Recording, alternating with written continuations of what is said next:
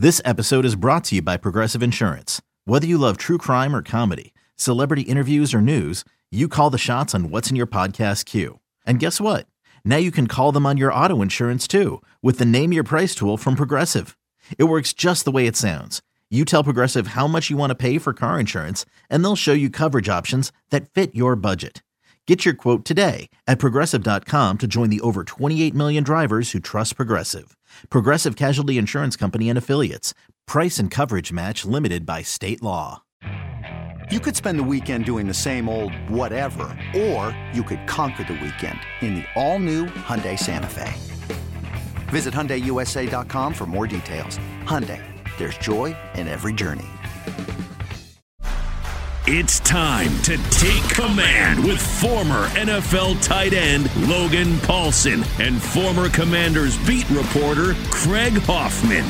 Welcome in to Take Command. I'm Craig Hoffman. That is Logan Paulsen. I host the Hoffman Show 3 to 6 each and every day on the Team 980. If you want to check out the radio show anytime, anywhere on the free Odyssey app, Logan frequently a guest there.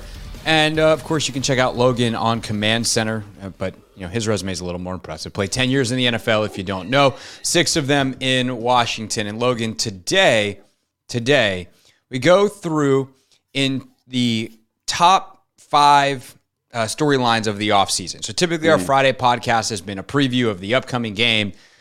Because of events, specifically games that did not go great, we don't have a game for the Commanders to preview this weekend. So instead, we'll go our top 5 storylines of the offseason, which I have in no particular order. The ownership situation, which has potential football ramifications. It's certainly, Sure. I feel like it's having them right now more than anything. anything. I think right now is the thing. Yeah. Quarterback and offensive coordinator, which are almost tied together on some level. Offensive line. And then what do they do with Daron Payne? There's some other guys that are also interesting and worth talking about, potential extensions, etc. Cam Curl, Montez Sweat. It's those guys who could be up next year or who are up next year. So there's a lot to get into as well, some honorable mention storylines that we'll get to by the end of the podcast. But Logan, let's start with the ownership situation. Conventional wisdom right now, based off of the best reporting that's been done by ESPN, the Washington Post, and others, is that Dan Snyder is indeed moving forward with selling the club. That I think Sportico had it that there's like $8 billion almost offers. Like the number. Actually, JP had some of that. The numbers are north of $7 billion. Wow. So if that's the case, he's selling. Mm-hmm. What impact does that have on the franchise? Also knowing, like, one, the sale in general, but two, the timing of it, where the again, conventional wisdom is the earliest it will be finalized is late March at the owners' meetings, which is, of course, after the priority free agent period. Yeah, well, obviously, you know more about the implications with regards to like the stadium and like the logistics of like a new practice field and all those things which have been kind of pending, right, but are now like in a limbo because of Dan, because of all that stuff. And you can talk about that stuff. Sure. From like an off-season perspective, if they're not going to be done until March, like you're not changing too much. You're not changing GMs. You're not changing coaches. You are kind of dialed in with what you got. And so I think it also limits what Ron can comfortably do in terms of turning over the staff, because again, he'll probably get next year to kind of prove to the new owner that, hey, I'm your guy, or, kind of say, or let the owner make the decision that Ron's not the right guy. So it makes it challenging, I think, and everyone's talked about this, to kind of bring in an OC of like super high ilk, because they want to be a guy who's going to be somewhere and can install their offense. Like I've talked to numerous offensive coordinators, and they always say it takes about 3 years for the guys to learn an offense. That's because of teaching and learning and evolution of offense and finding what guys do well, but it's also because there's lots of turnover on the roster. So lots of variables there, but I think you are limited now. You kind of say, we got to find a guy who's willing to do a year. And we've talked about that in the last show. And we'll talk about it again in a few minutes. So yeah. And so that's kind of like the, to me, the biggest restriction. You're not going to make any big personnel changes, because if you change front office stuff, you're not going to be ready for the draft, right? If you change the coordinator, they got to be ready to be here for only a year. So that to me is all kind of the football stuff associated with ownership. And also the other thing that you're kind of hampered by is you are going to have a hard time making any kind of big moves in free agency. Let's say you want to go out and sign a premier guard in free agency. That's going to be challenging because Dan's focus seemingly will be on something else, which is selling the team. Right. The hope is that by free agency, we would know who the owner is. And it's just got to, like what's happening at the end of March is a formal vote, right? Like what's happening then is the finishing of the process, not a vote on, okay, we have 4 bids, who is the owner going to be? If we're still there in March, then that's not good from the free agency standpoint, because then you're talking about exactly what you're talking about in terms of the money, whatever. But and I'll just use Jeff Bezos because he's seen as the favorite and he's the most cash rich. If we know Bezos is getting the team by March 1st, he can get on there's nothing stopping him, as far as I know, from getting on the phone with Ron Rivera saying, hey buddy, don't worry about it. Like, Dan's going to get his money, back. I will pony up. The player's going to get his money. Be aggressive, right? That could be a conversation that's had. It's just not as easy when the guy's not in place.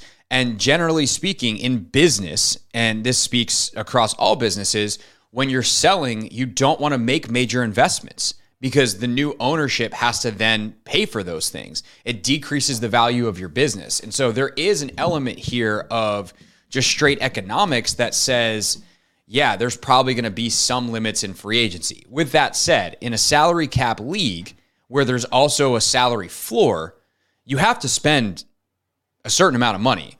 So Washington's not just going to not spend money at all. And I do think that they will largely do business as general, or as normal, and that's ultimately a good thing. The thing that I think is concerning, though, Logan, here, if you want to follow up on that real quick, and then I have kind of a bigger picture philosophical thing that's actually out of a book that I'm reading that I think is interesting and very much applies to Washington. So the other thing I want to ask you is, what's the cap number going into this offseason? I know we just had that up. We were talking about it, and I don't want to misquote myself, but I remember them being relatively cash tight compared to other teams in the league. And I just want to make sure that I'm remembering that correctly. So as of right now, they are league average in cap space. Okay. And the way I'm using Spotrac for this, which is a phenomenal website. Over the Cap is also good. I happen to be a Spotrac guy. Michael from Spotrac's been on the show. He's great. Shout out, Michael. We should actually have him on the podcast.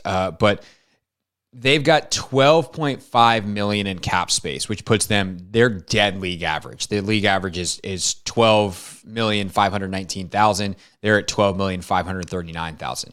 Of course, that's their top 51. And I don't know if that includes like Carson's number, for instance. So they have mechanisms to create space. And I think that's something that is obviously I don't believe that includes Carson's number, because now I'm looking at Spotrac's 2023 list of free agents, and Carson's not on there because technically Carson has 2 more years on his deal. However, they can cut him at no dead cap money and create $26 million in cap space. Right.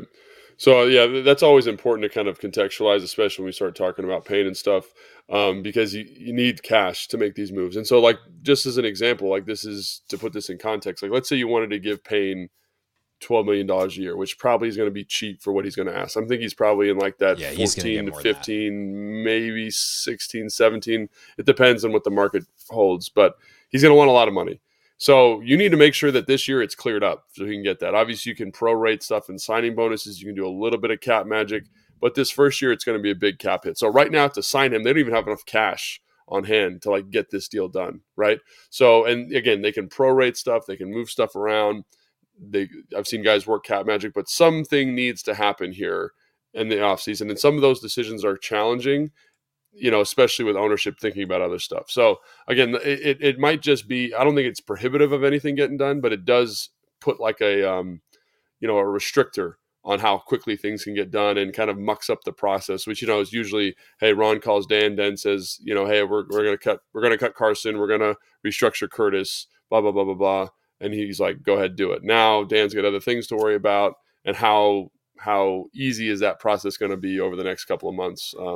I think it's just something to keep in your mind somewhere. How much is it going to affect?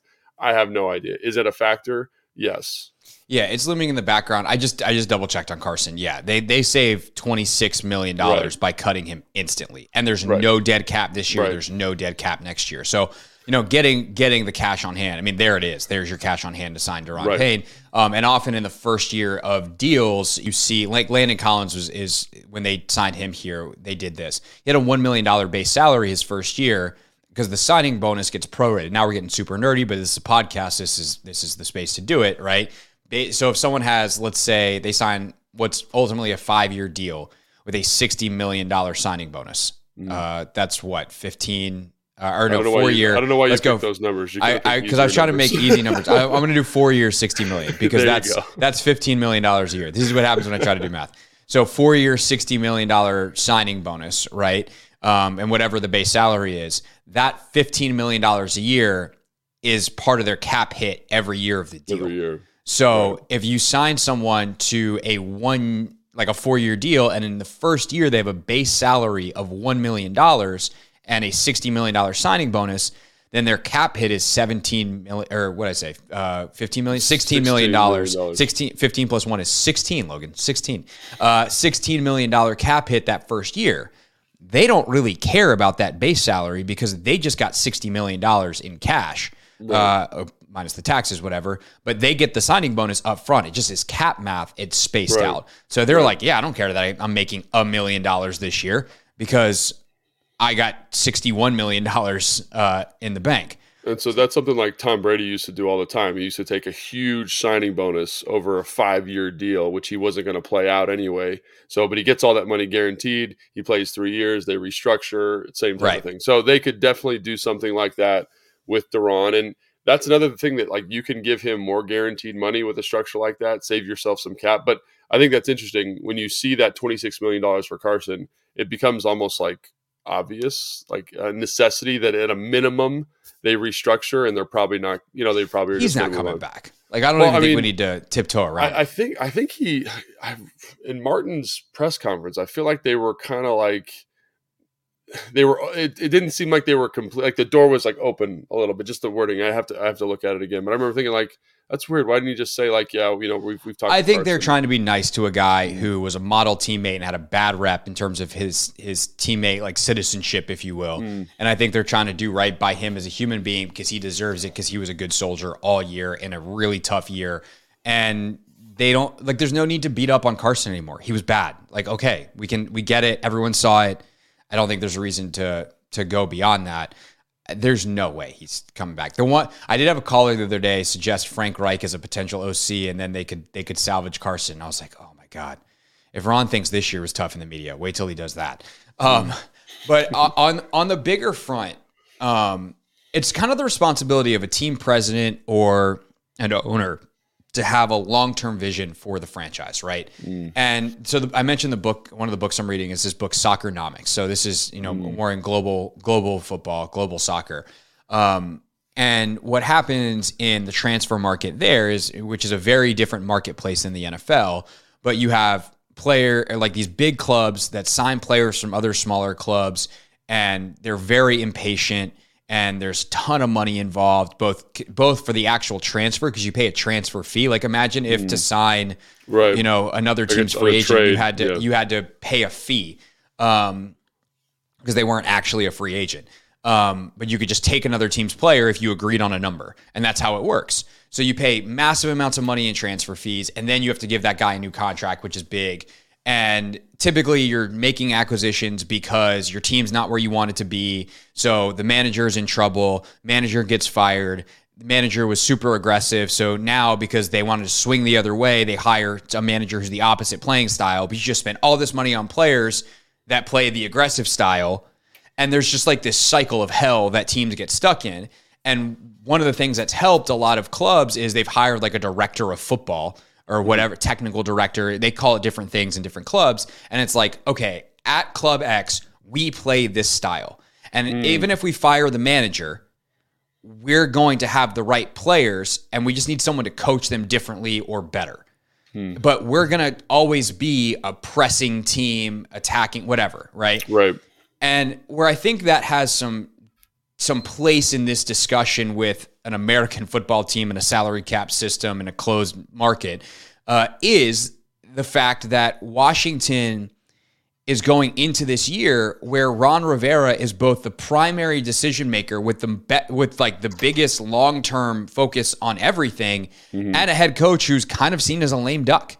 Right. And like typically lame duck coaches try to do something big to save their job. And, the owner's job is to kind of go like, hey, actually, we're not going to do that because I'm not committed to you long-term. And it really screws the coach, to be honest. And it's not fair to anyone necessarily, but also it's the owner doing their job. And if they select the right player, it can be great. If it's the wrong player, this one's always tough to talk about now, but like it's what happened to Jay with Dwayne Haskins. Like Jay was on his way out. Dan was like, I don't care that you need a player right now in the first round. I want that kid to be my franchise quarterback. They draft Haskins and it doesn't work out in any particular way. And then obviously we lost Dwayne tragically years later, completely unrelated to that, completely unrelated to that decision. But the idea that Ron might want to do something big at quarterback or do something big in general, and the owner is not really in a position to say yes or no because he also is not here for the long term, is kind of a weird thing that is looming over this franchise. Right. With that said, and this is where I am very curious what you think as someone who knows Ron far better than I do, is Ron has almost a blind optimism. I don't think Ron sees himself as a lame duck. I think he's like, I'm 1 year away. If we can make a couple of moves, we're headed in the right direction. Our guys are playing better. A new owner's going to come in and love me because we're going to be winning. And in a way, that's actually a good thing for the franchise's health long term. Yeah, I do think Ron is optimistic, but I think there are reasons to be optimistic. And I know like I get crushed for being like very optimistic towards the team, but I think if you step back and objectively look at it, I think like there are some pieces here to be very, very excited about, and some things that if this offseason goes well and you make good personnel decisions with regards to specifically the draft and free agency, like you are not far. You are probably 2 offensive linemen in a corner away from being really, really, really good. Like that, and that's a great proposition to be 3 players away at, positions that are, corners obviously a very high value position, tackle is a very high value position, but guard is a very low value position. You can find one in free agency. There's going to be some in the draft this year. Center is another position they've talked about. Again, those are low value positions, so you can get the best guy if you want and not break the bank in those situations if you wanted to go the free agency route. So I do think, I don't disagree that they're not far off. Like, so for example, like let's say you improve on the offensive line, you get a coordinator that abides by this principle that they're trying to engage in of kind of this run first philosophy, play action pass, all that kind of stuff. Like that is what the Seattle Seahawks were the first time Russell Wilson went to the Super Bowl. They have a rookie quarterback. They can spend a lot of money. And I think if you look at where Ron's at with Howell, just in kind of the general whispers around the building, I think he's very optimistic, and I think he should be very optimistic, right? Like I was talking to someone in the media department yesterday who said Taylor Heineke was talking about Sam Howell starting since week 5. So obviously like there's very optimistic from a guy who's competing with him. That's a very optimistic take. So I think there are reasons to be like, if you're Ron, like, yeah, we're going to be good next year. We're going to be really good next year. And like I said, they're not far off. So with regards to the owner, like I understand why Ron feels that way. I understand why where there's that belief. It's just about like you got to make 3 good decisions at a personnel, like 3 really good decisions, and you got to make a good hire.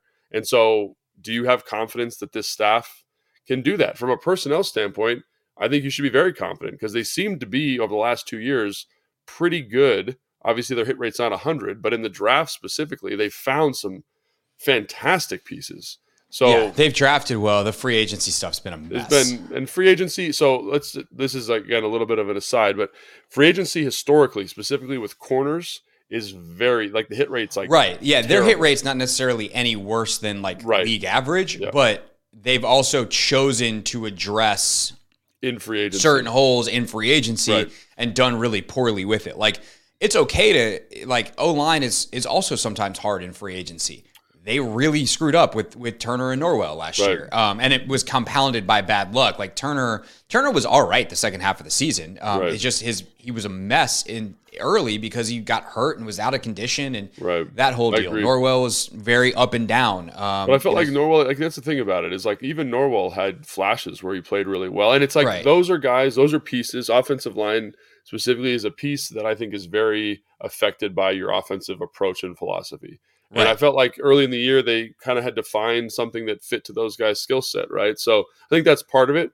But, when you're the team president, when you're making these decisions, like you got to hit, like in the draft this year, like they better make some. And the reason we're talking about the draft, and we'll talk about O-line here more in a second, is because this is a kind of a down year free agency wise for offensive line. So it's kind of, I don't want to say it has to be the draft because there are some guys I like in free agency, but something to think about. Anyway, we got totally, I don't even remember what we were talking about now. We were talking about ownership and the effect and the general thought of like a philosophical thing for the team. But I will say this on the philosophical thing to wrap up this segment before we move on to, you say 3 players away. There's also the quarterback position. We need to talk about that, which is a pretty significant thing.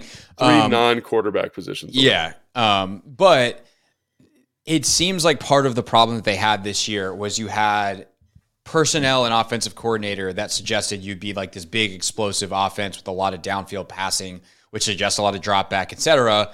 And then you had a head coach who is actually in charge of the personnel department who was like, actually, we're going to now run the ball in the middle of the year. But it was the right call, though. It was the right call. But it's weird because it's like they tried to have it both ways. Now, Ron's like, I wanted to run the ball the whole time. And it's like, did you, when you drafted a wide receiver in the first round and signed Carson Wentz? Can we talk about that for a second? Like, I think that like with skill position guys, I think you always want to be skill position guy rich, even when you are I don't disagree with that. Team. And by the way, just real quick, like they could have utilized those guys way better if they had gone to the play action stuff that we've all been talking about. Correct. I agree. Like, I'm not even going to elaborate. Like, I just flat out agree with that. So, So I do think people sometimes get a little back and forth on that, a little sideways on that. But generally speaking, like, do you draft certain kind of linemen? Like, we want really mobile linemen, and then the coach is gone next year, and you got a coach who wants to run in a phone booth. Like, so there's kind of a philosophical consistency that you're in a dangerous spot as a franchise because transition is hard and those little things matter. So without an owner over the top, not that Dan was someone who was real locked in on football based off of his entire history on those types of things. But without an owner in place to kind of have some idea of what he might want to do long term, it is an interesting thing to watch and how they build this team this offseason.